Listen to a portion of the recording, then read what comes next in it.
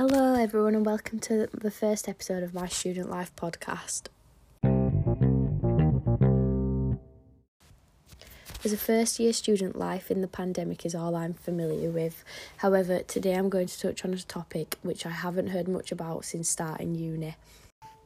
I wanted to discuss the correlation of recreational drug use and starting university, as for a lot of students this is their first time away from home with no round-the-clock supervision.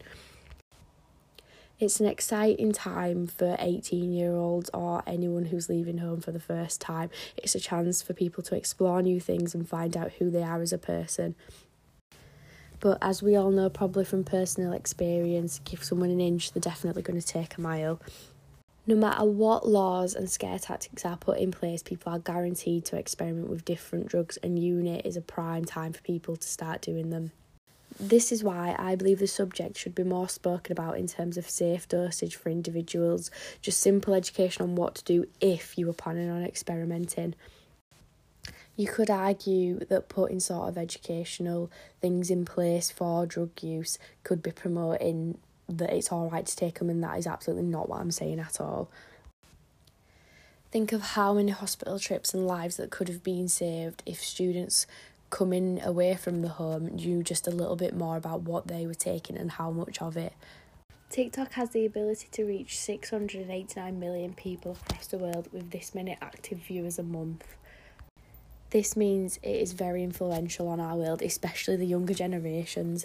I recently came across a TikTok which was a boy basically talking about the science behind the correct dosage. However inappropriate some people may think this is, it's one of the most useful things I've seen, as there is a weird pattern emerging on TikTok which portrays being mentally ill and taking drugs as a cool sort of aesthetic for kids.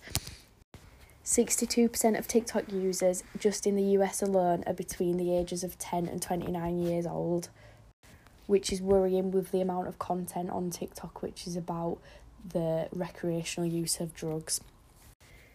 Out of the whole of the TikTok users, 60% are between the ages of 16 and 24. 16 is a very influential age. Being a teenager is all about trying to fit in and look cool for most people, so I believe kids should be provided with the safest information, as this is something they're more likely to listen to. 2 students died at the end of last year in Newcastle because of mixing ketamine and MDMA, 2 18-year-old girls who will have come straight from college. This is horrendous. 2 families' lives ruined because of one silly mistake. So why not promote the downside of drugs then, you may be thinking? Well, this already happens from my personal experience. Most schools have the drug talk and most parents will too. But again, we are our own people, and when we get a taste of freedom in our teens, it can be dangerous for a lot of people.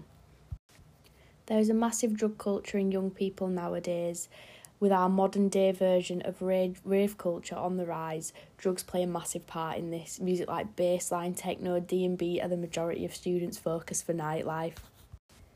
When I started university, the first few sort of conversations you'd have with people is like what sort of music that you listen to, and it's always categorised into those 3 or 4 types of music. It's a release for people, and it has been for decades. This won't change. A podcast I listened to by Duncan Trussell, he interviews Drew Pinsky, an American specialist, who states there is no bad drug, it's the relationship that humans have with the substance that is the issue.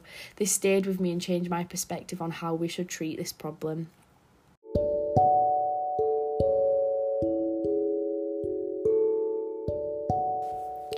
Thank you for listening. I hope I gave you some insight on this information today, and I hope everyone stays safe.